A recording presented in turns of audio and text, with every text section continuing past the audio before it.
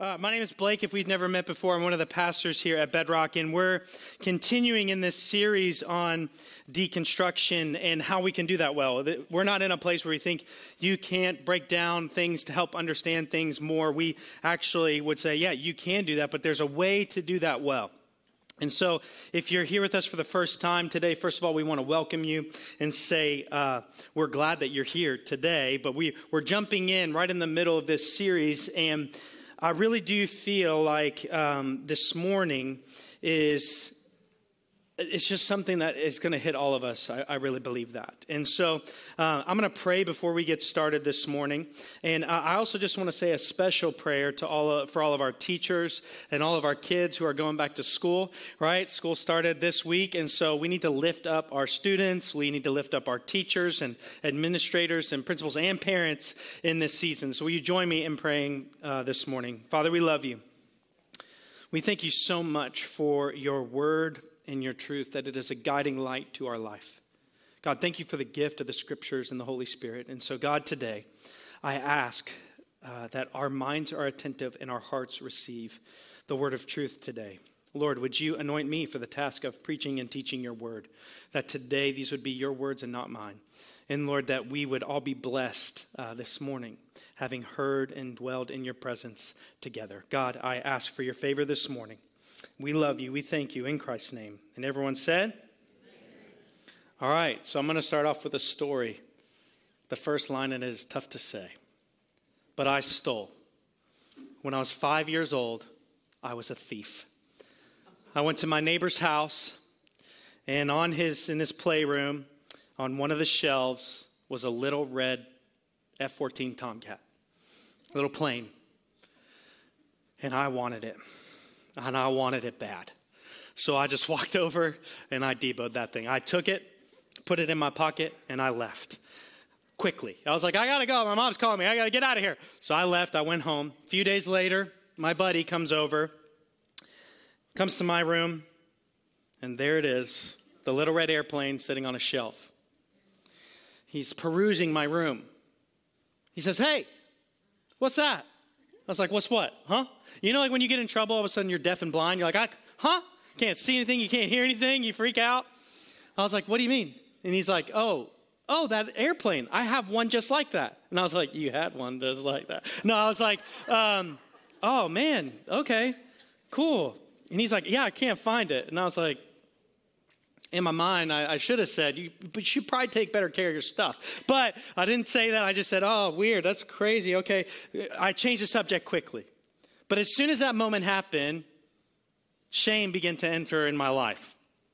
Right? I was ashamed of what I had done. Now I'm a thief and a liar, right? And so, like, my life is spiraling out of control at 5 years old quickly. And so I was like, every time I would look at that plane on the shelf, it was a reminder of the past that I didn't so enjoy anymore. And in fact, getting this airplane in a way that like I shouldn't have ruined the plane for me. And so finally, like, this shame just kept me. I mean, I remember, like, I would wake up, I was worried, I was anxious. Like, you're worried when you're a kid on the weirdest things. I'm like, what if they call the police? And I'm like, I don't know if the police are coming for the red airplane, but they might. And so finally, one day, I finally moved from shame into guilt, and that guilt moved me to action. So I grabbed the plane, and I walked over to my friend's house, who, by the way, I had been avoiding for days. He'd call me, hey, you want to come hang out? Can't, super busy. Hey, what if I come over and hang out at your house? Nah, not a good time. Right, the house is a mess. Right, like I just was avoiding and distancing myself because I felt so bad. I felt like I had to leave. I had to leave the relationship.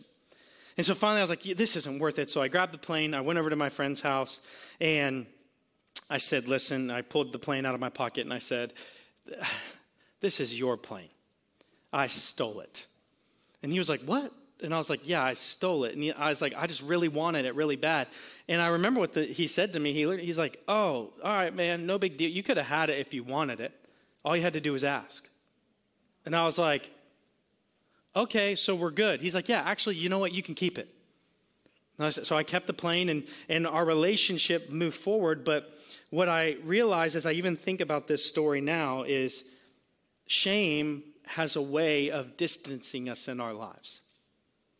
And I don't know about you, but do you ever struggle with your past in this room? Like, is your past something like an unpleasant memory for a lot of us? That it's just something that you struggle with, and you deal with deep shame over what you did or what was done to you. And that shame has led you in maybe some places in your life where you feel like you can't move forward and you have to distance yourself from other people. I really think when we talk about deconstruction, there's these moments for some of us where the shame that we have from our past makes us feel like we can't be here anymore. It makes us feel like, I know all of this stuff that people say about who God is and how much God loves us and all of this, but I don't really know if that's for me. You don't know what I've done. And what happens is like you kind of become judge and jury over your own life. And some of us in this room, like you won't be willing to succeed, or when you start to succeed in life, you'll pull back because you're like, you know what, I don't deserve this. It's like you have a fear of success. You have a fear of moving forward, or you get into relationships and all of these things, and this shame enters into your life and it starts to separate you from everything else. Well, that's exactly what is happening to the people in this passage that we're going to study today. That people have begun to separate from the body of believers because shame has entered their life. They feel deep regret for maybe their lack of faith, or maybe that they're struggling, or that they would have abandoned, or all of these things, and shame begins to enter their life. And John is really concerned about shame, because shame leads to nothing good. Shame is a prison. And so today, what I want us to talk about is the difference between guilt and shame, and I want us to see how much greater God is than we are to ourselves. And so if you have a Bible with you today, we're going to open up and we're going to be in 1 John, the last half of chapter 3 and the beginning of chapter 4. But as we get there and you move there in your Bible, I just want to say this. A lot of us can use shame that we feel, and because we don't quite know how to deal with the shame of our own life, we begin to start to judge the behaviors of other people around us. And because we feel this intense shame, we're like, I got to get out of here. But we can't tell people, hey, the reason I got to get out of here is because I've done some really bad stuff in my life. So what we do is we look at the behavior of other people and say, oh, the reason that I'm leaving is because of your behavior. And I think for some of us in here, if we're honest with ourselves, we're hard on others because we're honestly hard on ourselves, but we don't want to admit it. And so shame has this way of moving us in our life to places we're not meant to be. Listen to what Brené Brown said about guilt and shame. She said, guilt is just as powerful as shame, but its influence is positive. I know a lot of us in this room, you hear guilt and you're like, no, that's not good. What we mean here is conviction. Guilt can be conviction, right? Like, man, I should not have done that. And so now I need to move from this to something better. But this is what she says. While shame is destructive, shame erodes our courage and fuels our disengagement. Shame will take us into this place where we have to separate ourselves from others. And then we will begin when you're alone, because we're not meant to live with shame. Like humanity was not designed to live with shame. And so what happens is for some of us is the weight of the shame that we have in our own life is so great that we will start to deconstruct our belief system so that we can get away from the shame if we just don't think that that's bad anymore. Oh, that's not bad, so now I don't feel guilty. The reality is this. You can try to change the system, but you're still going to live with the shame in your heart when it's not dealt with properly. Why? Because the law of God is written on every human heart in the world. And so the question isn't, how do I get away from it? The question is how do we deal with it well? How do we deal with our past? How do we deal with regret? How do we deal with shame in this room that doesn't destroy us and destroy others, but can actually move us forward? that can actually move us into life that is abundant in moving towards God and not keeping us condemned. Feeling guilt when we sin is good and godly and healthy response, because when we feel guilt, and let's use the word conviction, conviction should run and lead us to God. Like when we feel conviction, conviction for us should be a wind in our back pushing us towards God. Shame is not a wind, it is a press. Conviction is a wind pushing you forward towards something new. Shame is condemnation, which pushes you down. It just pushes you into the ground. And some of us in this room feel this way. I'm talking about the kind of shame that you wake up at 3 a.m. thinking about it. I'm talking about the kind of shame that you have dreams about. And they're not dreams, they're nightmares. I'm talking about the kinds of things that have so eroded your life that it now controls you. That's the kind of thing that I'm talking about. And the reality is for us that are living in shame, by the way, I lived in shame for a very long time in my life. You feel this pressing in this prison, and it is nothing that is good. Shame, when we sin, is bad and destructive.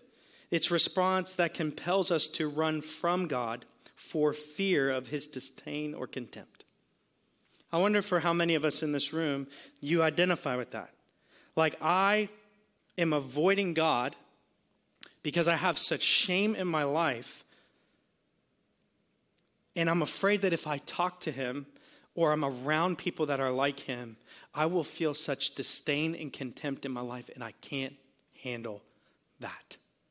And so church and belief systems and Christianity and Jesus and God, all of that becomes muddled into this thing. And because you feel like I can't approach him, what you say is, I'm going to need to start to reimagine my belief system so I can get out of this.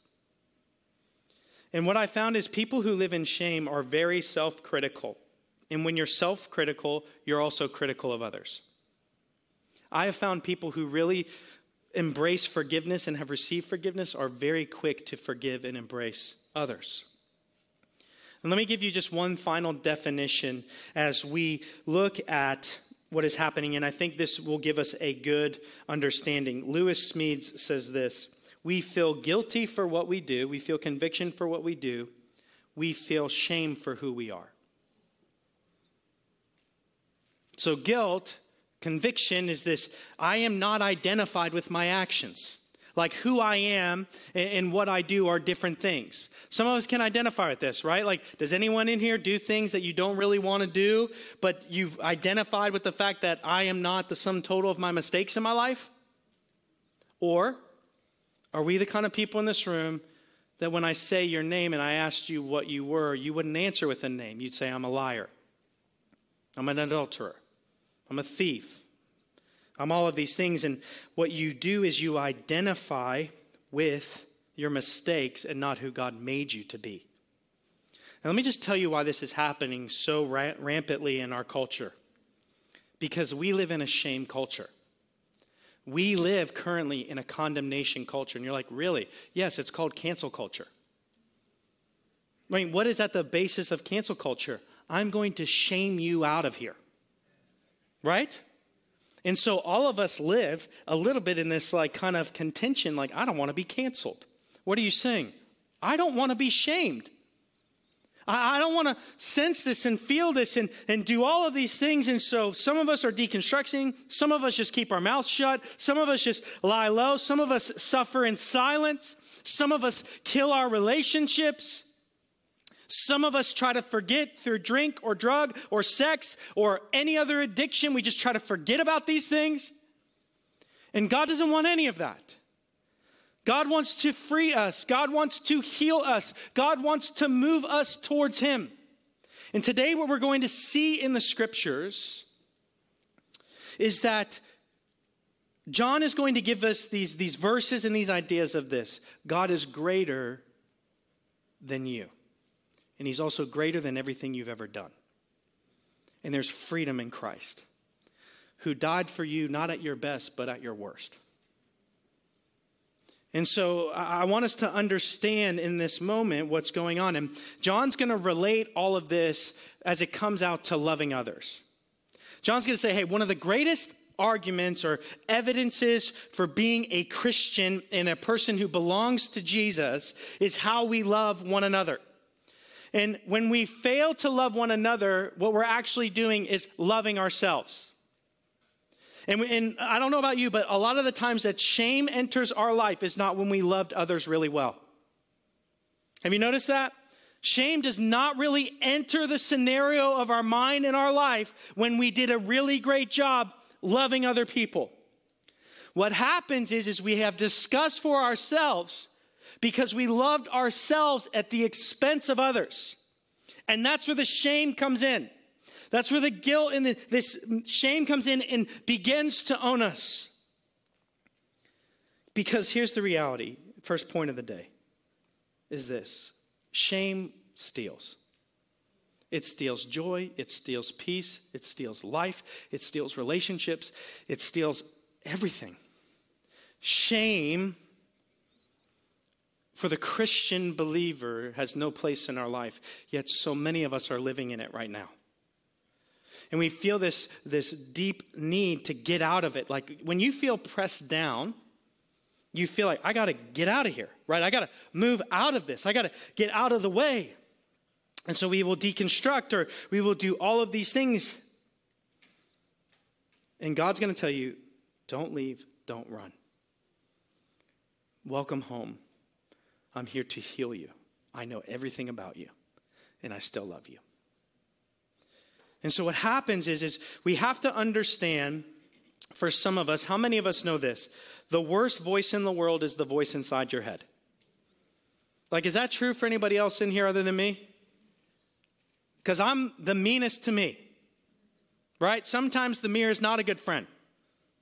I look in there, I'm like, you got no hair, you're graying up, you got them old wrinkles, what's going on? I mean, your forehead looks like the Sahara Desert. What's happening to you, right? Like, I'm mean to me. I'm ashamed of me. I think about those moments where I was mean and I love myself at the expense of other people, and it's just so disappointing. And here's what I've had to learn to do, and this is what I want to help us with this morning. Shame steals because that's exactly what the enemy does. The enemy uses shame in your life to keep you right where you are. Because shame is another word that we use in Christianity called condemnation. Shame condemns. It pushes you down. It presses you in. And that's exactly the tactic of the enemy. Let me just tell you something. If anything in your life is playing the rewind button of the past of your life and bringing it before you, that's not from God. God doesn't play the rewind of all your mistakes all the time. God's not in the business of going, hey, everything that I've removed from you and healed from you and your sin is removed as far as the east is from the west from you, I'm going to replay that in your life all the time. Why? Because God is not about condemnation. God is about conviction and moving us forward and moving us towards Him. And so here's the reality. Are you feeling convicted or are you feeling condemned? Are you feeling guilt? I need to stop this and I need to move forward. Guilt moves us to action. Or are you feeling shame? I'll never get through this. This will always be my story. I will never get over this. I'm stuck here forever. So let me ask you, what voice are you listening to and choosing to align your mind with today? Is it conviction? Man, I've done some things, but you know what? There's an opportunity for me to move forward. There's an opportunity for me to repent. There's an opportunity for me to turn from this and turn towards God. Or is it, I'm always going to be this, and there's no hope for me? And what happens for some of us in this room is we get so overwhelmed with this feeling that we can never move forward. So we just kind of eject. We're out of here. We can't be a part of this.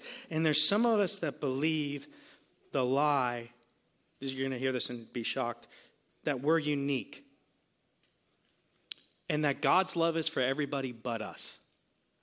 And somehow in all of God's creation, all of these promises, all of this peace, all of this joy is for everybody else but for me. That's one of the biggest lies I think that people believe and why they leave so quickly. And so here's the reality. 1 John chapter 3, starting in verse 19, says this. This is how we know, everyone say no, that we belong to the truth and how we set our hearts at rest in his presence. Do you hear what John is saying? This is how we can know. This is how we can know that we are God's children and that you and I can live at what? Rest. What's another word for rest? Peace. In God's presence. This is how we can know. And what John is saying is, by the way that we love other people, the previous verse, by the way that we love other people is evidence that we know God and that God knows us. And this is how we can be at rest in God's presence, because we know that we belong to God and that God loves us. But how many of us know sometimes that knowledge of knowing that you're in the presence of God can be stolen very quickly? Because that's exactly what the enemy is. He's a deceiver. And so he wants to pull you away from the truth. And so you'll hear things like, is that really true? But what about when you did fill in the blank? What about when you walked down here? What about when this happened? Are you sure? And how many of us know that sometimes our hearts are the hardest thing for us to get through, and it's the biggest judge in our life? Look at what the Bible says in verse 20. If our hearts condemn us, here's another word. If our hearts shame us, we know that God is greater than our hearts, and he knows everything. John is making a beautiful statement here that is so eye-opening for the Christian and the believer who is dealing with shame and dealing with condemnation in their life. And John says this, you and I can know without a shadow of a doubt that we belong to God when we love God and we love others. And it's evidenced in our life. And he's going to give us a few other evidences in this passage. But he says this, even when your heart condemns you, even if your heart says, you're not saved, you're not these things, you're awful, you're terrible, you're no good, God is greater than our hearts. And then he goes, and God knows more than our hearts.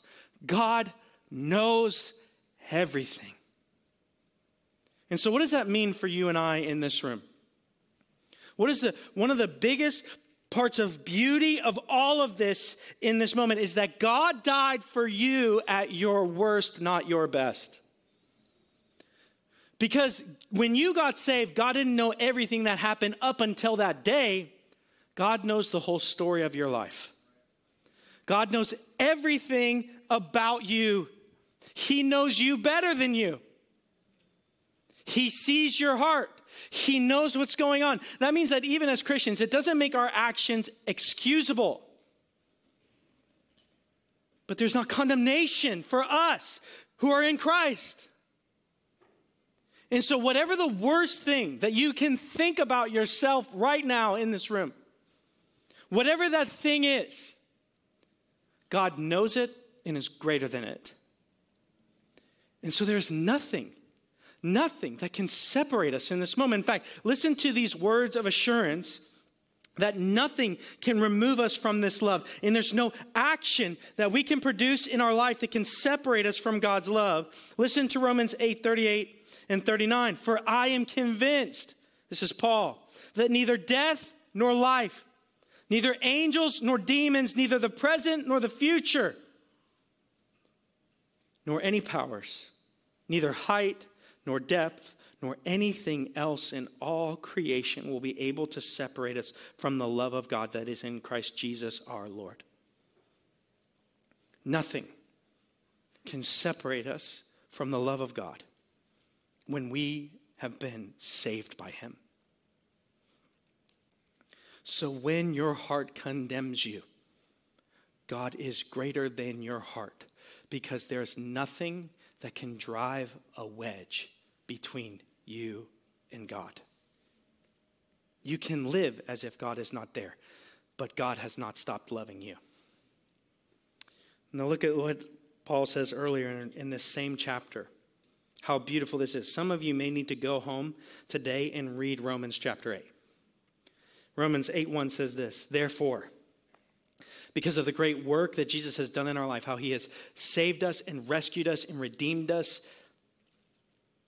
Paul says this, therefore, there is now what? No condemnation for those who are in Christ Jesus. There's none. There is no condemnation for those who have trusted and believed in Jesus Christ. None. And so the condemnation that you are sensing is not coming from God. Conviction does, absolutely 100%. Hey, we got to move. We can't keep living like this. We need to move forward. But that feeling of condemnation, that feeling of shame, that feeling of being pressed down is not from God, but it's from the enemy. And so, how are you living today? Look, if we're all honest in this room, can we just all be honest for a second? No one in here has lived a perfect life. No one. That's why Jesus had to show up, because we can't. And so here's the deal. If you're in this room and you feel so alone and you feel like this sermon is just for me, Pastor Blake must know something about my life. I know nothing about your life. But I know all of us in this room have something that's happened in our life. I know that all of us in this room have moments that we regret in the way that we acted. I know that many of us have moments in our life where things happen to us that we have deep shame over of in our life. And this is what God says to you and I. For you, there is no condemnation in Jesus Christ our Lord. And there's nothing on this earth or in the universe beyond or in the metaphysical world that can separate you from God. There is nothing in all of creation that is so great that could drive a wedge between you and God. And this is how you and I can step into his presence in peace. And say, in your presence, Lord, there is no condemnation. I have nothing to fear. I am just in awe of who you are. Your majesty is so incredible and so beautiful that I am with you. I am near you, and you are working in my life. Peace comes when we really begin to see ourselves the way that God sees us. What language do you use in your mind? Is it language of life or is it language of death? Paul says, and others in the New Testament say, you better be really careful about what you say, because it has the power of life and the power of death over people, over yourselves. And so let me just ask, like all of us in this room, do you speak life over yourself or death over yourself? You have to speak life over yourself. That's who you are, created in Christ Jesus. You are a new creation, born new, made alive in Jesus Christ spiritually. You are alive. And we have to speak this life over us, because let me just tell you something. The enemy never speaks life. He only speaks death.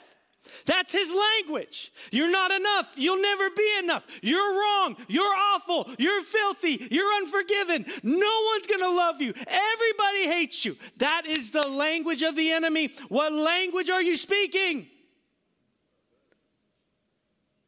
We wonder why in this room. Like, why don't I have the fulfillment and the joy of the Christian life? Are you speaking life or death? And look at the culture, and look at the things that you look at, and look at all of the things that we are fed every day. Is it a culture of life or death? Watch the news for 10 seconds. This fire, this flood, now we have no energy. Oh, yeah, get an electric car, but don't, because it's going to destroy the grid. And, oh, don't you know we have so much debt? And don't you know these other countries are building these weapons? And then there may be UFOs. We may all die. Ah! And you're freaked out. Ah! And then the next commercial's like, buy your survival bunker. And you're like, okay. I'm in. I was going to buy an RV, but now I got a survival bunker in the middle of Idaho. I don't know how I'm ever going to get to it if things go bad, but at least I got it. It's a language of death. Because what does the language of death do to you and I? It makes you desperate. And when you're desperate, what do? Most of us, when we are desperate, go into survival mode. And survival mode generally moves us into sin mode.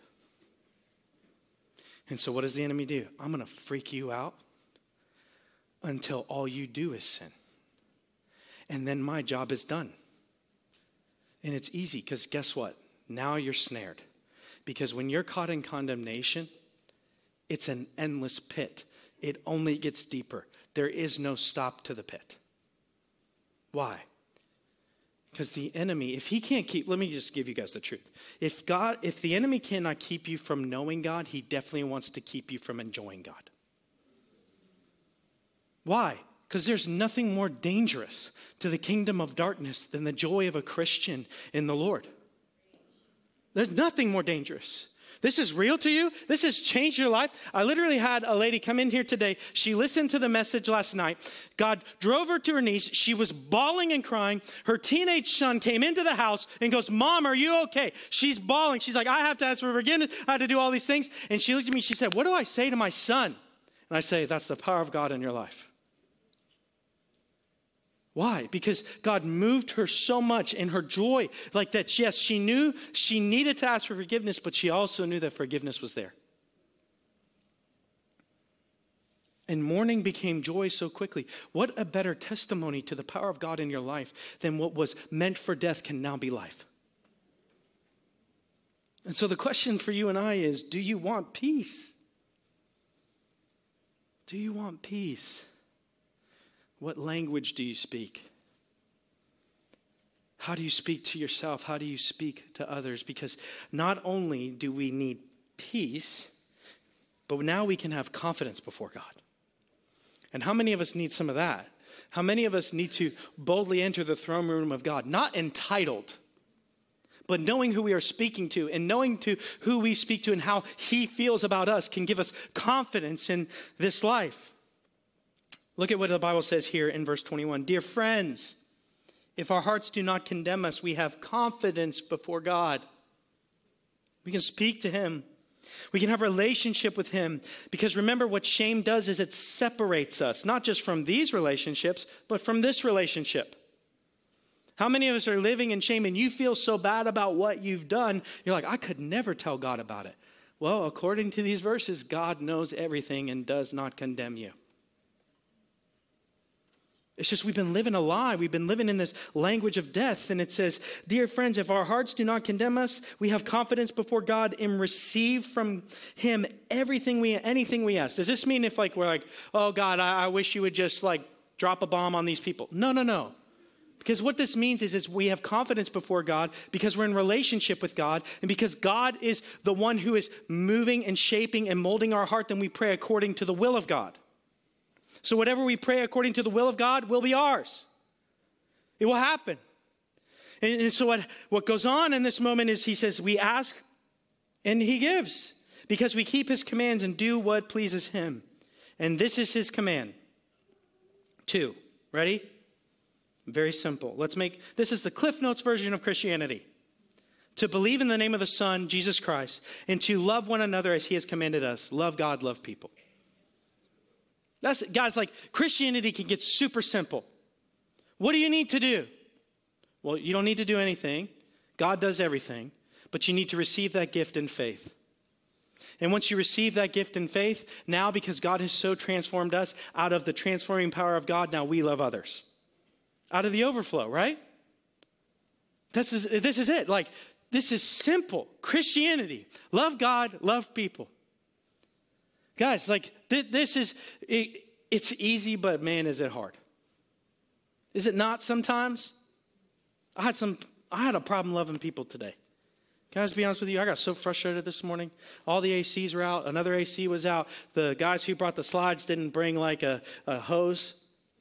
I'm like, what? You're installing a water slide? And they're like, yeah. Did you bring a hose? Nah, man. What? I'm like, it's 7 a.m. I'm like, what time is Ace open? I got to go there. I had a hard time loving. I was like, dear Lord Jesus. We love God, we love people, and not when it's easy, when it's hard. We do what pleases him. And this is what he says, verse 24, the one who keeps God's commands lives in him, and he in them. There is no separation. And this is how we know that he lives in us. Here's a beautiful promise. We know it by the Spirit he gave us. That the work of the Holy Spirit in your life as a believer, the indwelling of the Holy Spirit in your life as a believer is a sign of confidence that we belong to God, that we are his children. And so let me ask us, this is in this room, like, how do we know what is going on? How do we see this? How do we know and have this confidence? Well, one, we will love God and we will love others. We will keep God's commands, have faith in Jesus and to love one another and to move forward. But then what's this? It's called the sealing of the Holy Spirit. Anyone in here ever heard of that? The sealing of the Holy Spirit? Let me give you the verse where we know this. Ephesians 1:13. And you also were included in Christ when you heard the message of truth, the gospel of your salvation. When you believed, you were marked in him with a, say it, seal. The promised Holy Spirit. You know what the word seal in the New Testament, it communicates really like four things. It's this: ownership, protection, and validation of relationship. That's what a seal means. Ownership, protection, and validation. So here's what this means for you and I as believers in Jesus Christ. Even when our hearts condemn us, God is greater than our hearts. And the evidence of God working in our life is the way that we love God and we love others. We obey his commands. But then there's a promise for you and I that you're sealed. You are sealed with the gift and the power of the Holy Spirit. And it represents ownership, protection, and relationship. And here's the beautiful thing about that. What God seals, nothing can unseal. I know that a lot of us, can I just be honest with you in here? We're going to get into some theology. This might ruffle your feathers, but that's okay. Some of us in here feel and believe that when we sin, we can lose our salvation. Do not think your sin is so powerful. You did not save yourself in the first place, so what makes you think you can return yourself?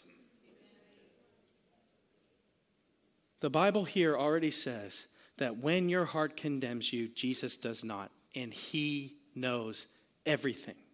There is nothing that can cause you in this place to lose your salvation, because it was never a work of you. It was a work of God, and what God does, he does perfectly. And so if you're in this room, come on, let's give God some praise. And so if you're in this room and you have believed and confessed, and I mean with your mind and your heart, that Jesus Christ is Lord and Savior, there is nothing, according to Romans, that can separate you from God's love, nor return your salvation, because it is a work of the Almighty, and what the Almighty does is perfect, and so you are signed, sealed, delivered forever. And so for you and I in this room, when our heart condemns us, when this language of death comes into your life, you go, that's not my destiny. That's not who I am. That's not who I was purchased by. That's not who rescued me and redeemed me. The language he uses, beloved and child and life. Have you ever felt so bad that you felt like you had to leave? That shame came into your life so much that said, there's no place for you here anymore. That there's no hope for you anymore. You've messed up too much. It's the greatest lie the enemy has ever told us. Because I really do believe that there are sons and daughters of God who are living as orphans that are not. There's people online right now listening. They feel like they can't come back to church. They can't come back to this thing. And you're watching alone because you feel like you can't come back. And that's the biggest lie you've ever believed. There's a place for you because nothing can separate us from the love of God. And you belong to the family of God. So come be a part of the family. You belong here. And if you're in this room, you're like, man, I'm just trying this out for the first time. I'm so glad you came home. And if it's not at Bedrock, there's a lot of homes around here. Be a part of one of them. And so John's going to progress and say this. Isn't this good news? I mean, isn't this just like, praise be to God? John says this, because what happens is when we feel shame, we feel separation, we have to move out, we feel so bad, we have to leave. That we then go, you know what? I need to find some people that feel like me. And those people, I need them to identify with my feelings. And then once they identify with my feelings, then they'll lead me in the new truth, correct? This is what we would call false prophets or false teachers. And John immediately goes from here to, hey, be aware that there are some false teachers coming. And when you are living in shame, you are susceptible to them. 1 John chapter 4, verse 1 to 4, it says this, dear friends, notice how he uses that language. Dear friends, like, hey, you're part of the family. Dear friends, I love you. I know that you're struggling. I know that you're dealing with all of this. I'm here. Dear friends, do not believe every spirit, but test the spirits to see whether they are from God, because many false prophets have gone out into the world. What does that mean? It means that not every spiritual experience is a divine experience. And I have a lot of people talking about all the spiritual experiences they have, but when I hear about the spiritual experience, I'm like, I don't think that's God. I think that's somebody else. I think that's something else. And what goes on here is we can begin to be deceived because when we lose it's kind of our ability to follow Christ and we're deconstructing all of these things, now we become spiritual. I'm just spiritual. What does that mean? I don't know. Whatever kind of gives me the goosebumps, I'm in. Really? Man, because I just am alone. And when you're alone, you're susceptible. Verse 2, this is how we can recognize the Spirit of God. Every spirit that acknowledges that Jesus Christ has come in the flesh is from God. Why is he saying that here? Because everyone's telling them that there's no way that Jesus could have been the Son of God because God couldn't take on flesh because flesh is evil. So how could Jesus pay for your sins? But let me tell you the new way. Right? So John says anybody who doesn't confess that Jesus came in flesh and is the Son of God is not from God. Anyone who doesn't identify and work with and walk with Jesus, they're not from God. Verse 3, but every spirit that does not acknowledge Jesus is not from God. This is the spirit of the Antichrist, which you have heard is coming and even now already in the world. Think about the modern day ideologies that are going on. Think about what's going on, the spirit of the day, the spirit of the era. But then he says this, you dear children are from God and have overcome them. Why? Because the one who is in you is greater than the one who is in the world. And that same spirit that now indwells you and has sealed you now protects you and overcomes the world. And you know that we have a Trinitarian enemy and you know we have a Trinitarian response. Right? You got Satan who uses the world to tempt the flesh. You have God who is greater than Satan. Jesus overcame the world and the Spirit overcomes the flesh. You have a Trinitarian answer to your greatest enemies in this world, and it's in Jesus Christ. But man, some of us won't plug in because we separate from God because we have this shame in our life. And so here's the deal, church. If you have believed in Jesus Christ as your Lord and Savior and have confessed him with your mouth and believed in your heart, whatever you're struggling with right now, it is forgiven. And not because I said so, but because he says so. And so whatever it is that is dominating your life, whatever it is that's causing you to struggle right now in your life, whatever it is that is separating you and moving you and causing you to run from God rather than to God, that thing was nailed to a tree. And it was paid for by the blood of Jesus Christ. And it is done. It is gone. And it's no longer, God does not look at you and see your mistakes. God looks at you and sees his son. And even the Bible tells us that while we are sinning, while we are even rebelling, even as Christians and we're struggling, that Jesus is testifying on your behalf to the Father right now in the throne of heaven.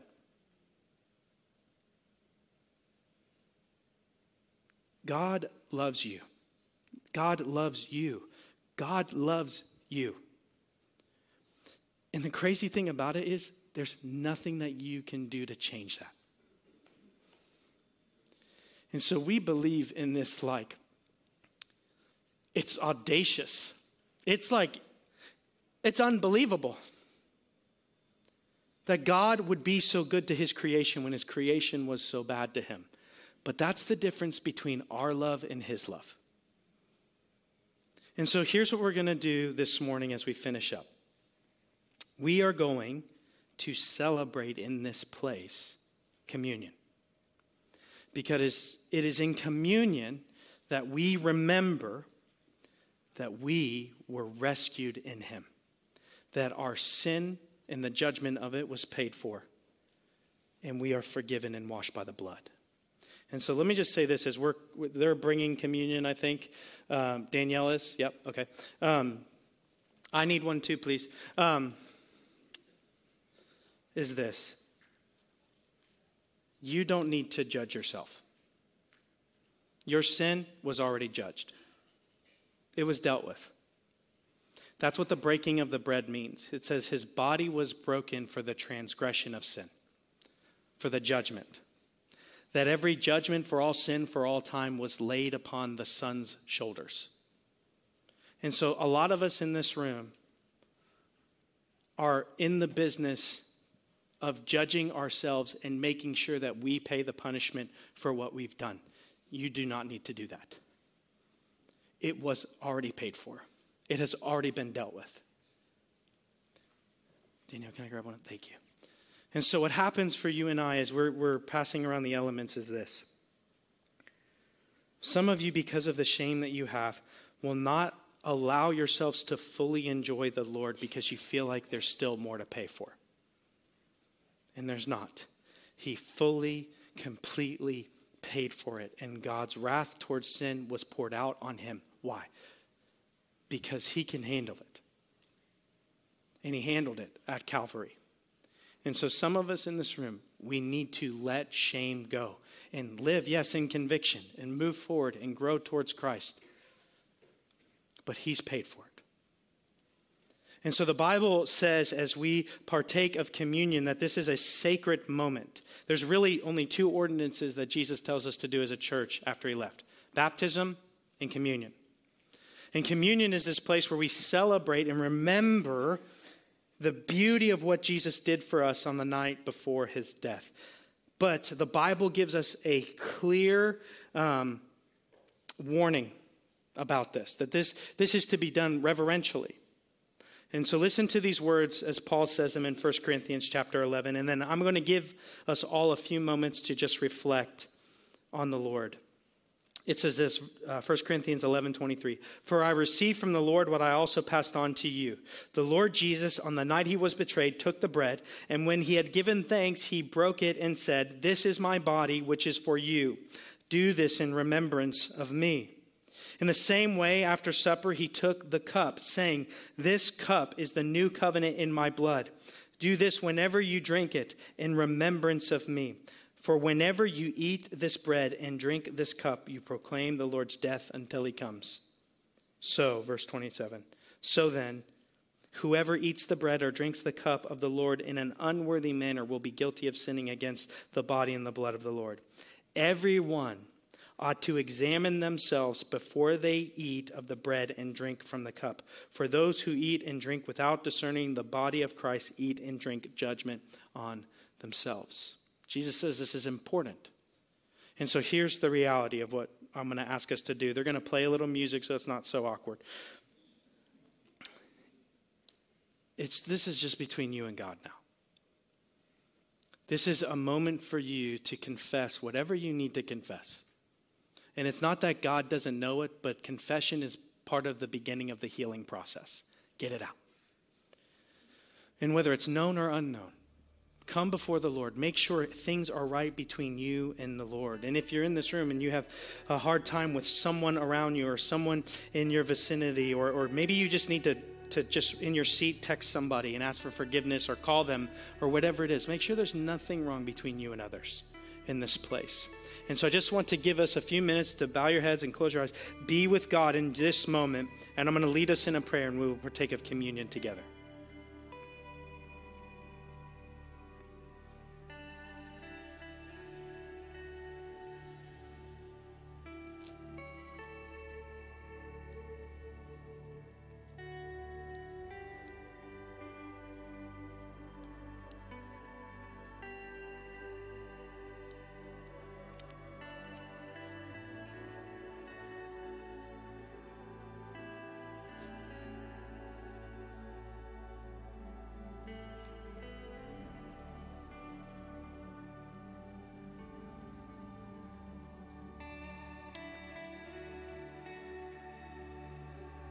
And so as you're in your seat, I'm just going to lead us in a prayer, and these can be your words.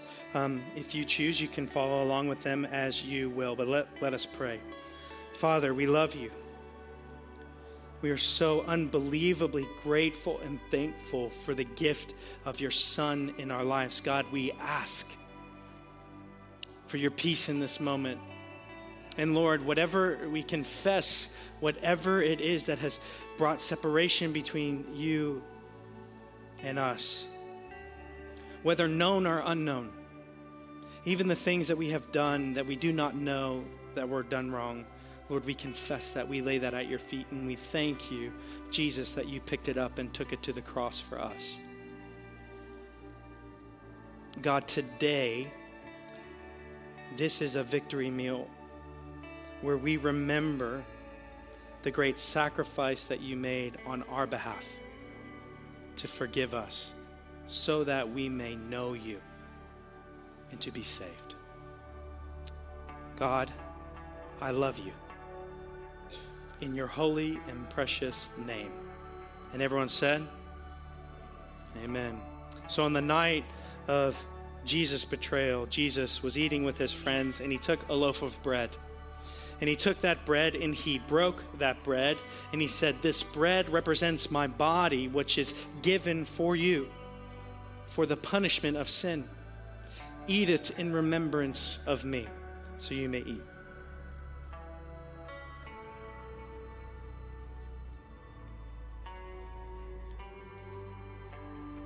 And after they had all eaten and partaken of the bread, Jesus took a glass of wine, and he blessed it, and he said, this wine represents my blood, which is spilt for you for the forgiveness of sins. And so now you may drink in remembrance of Christ.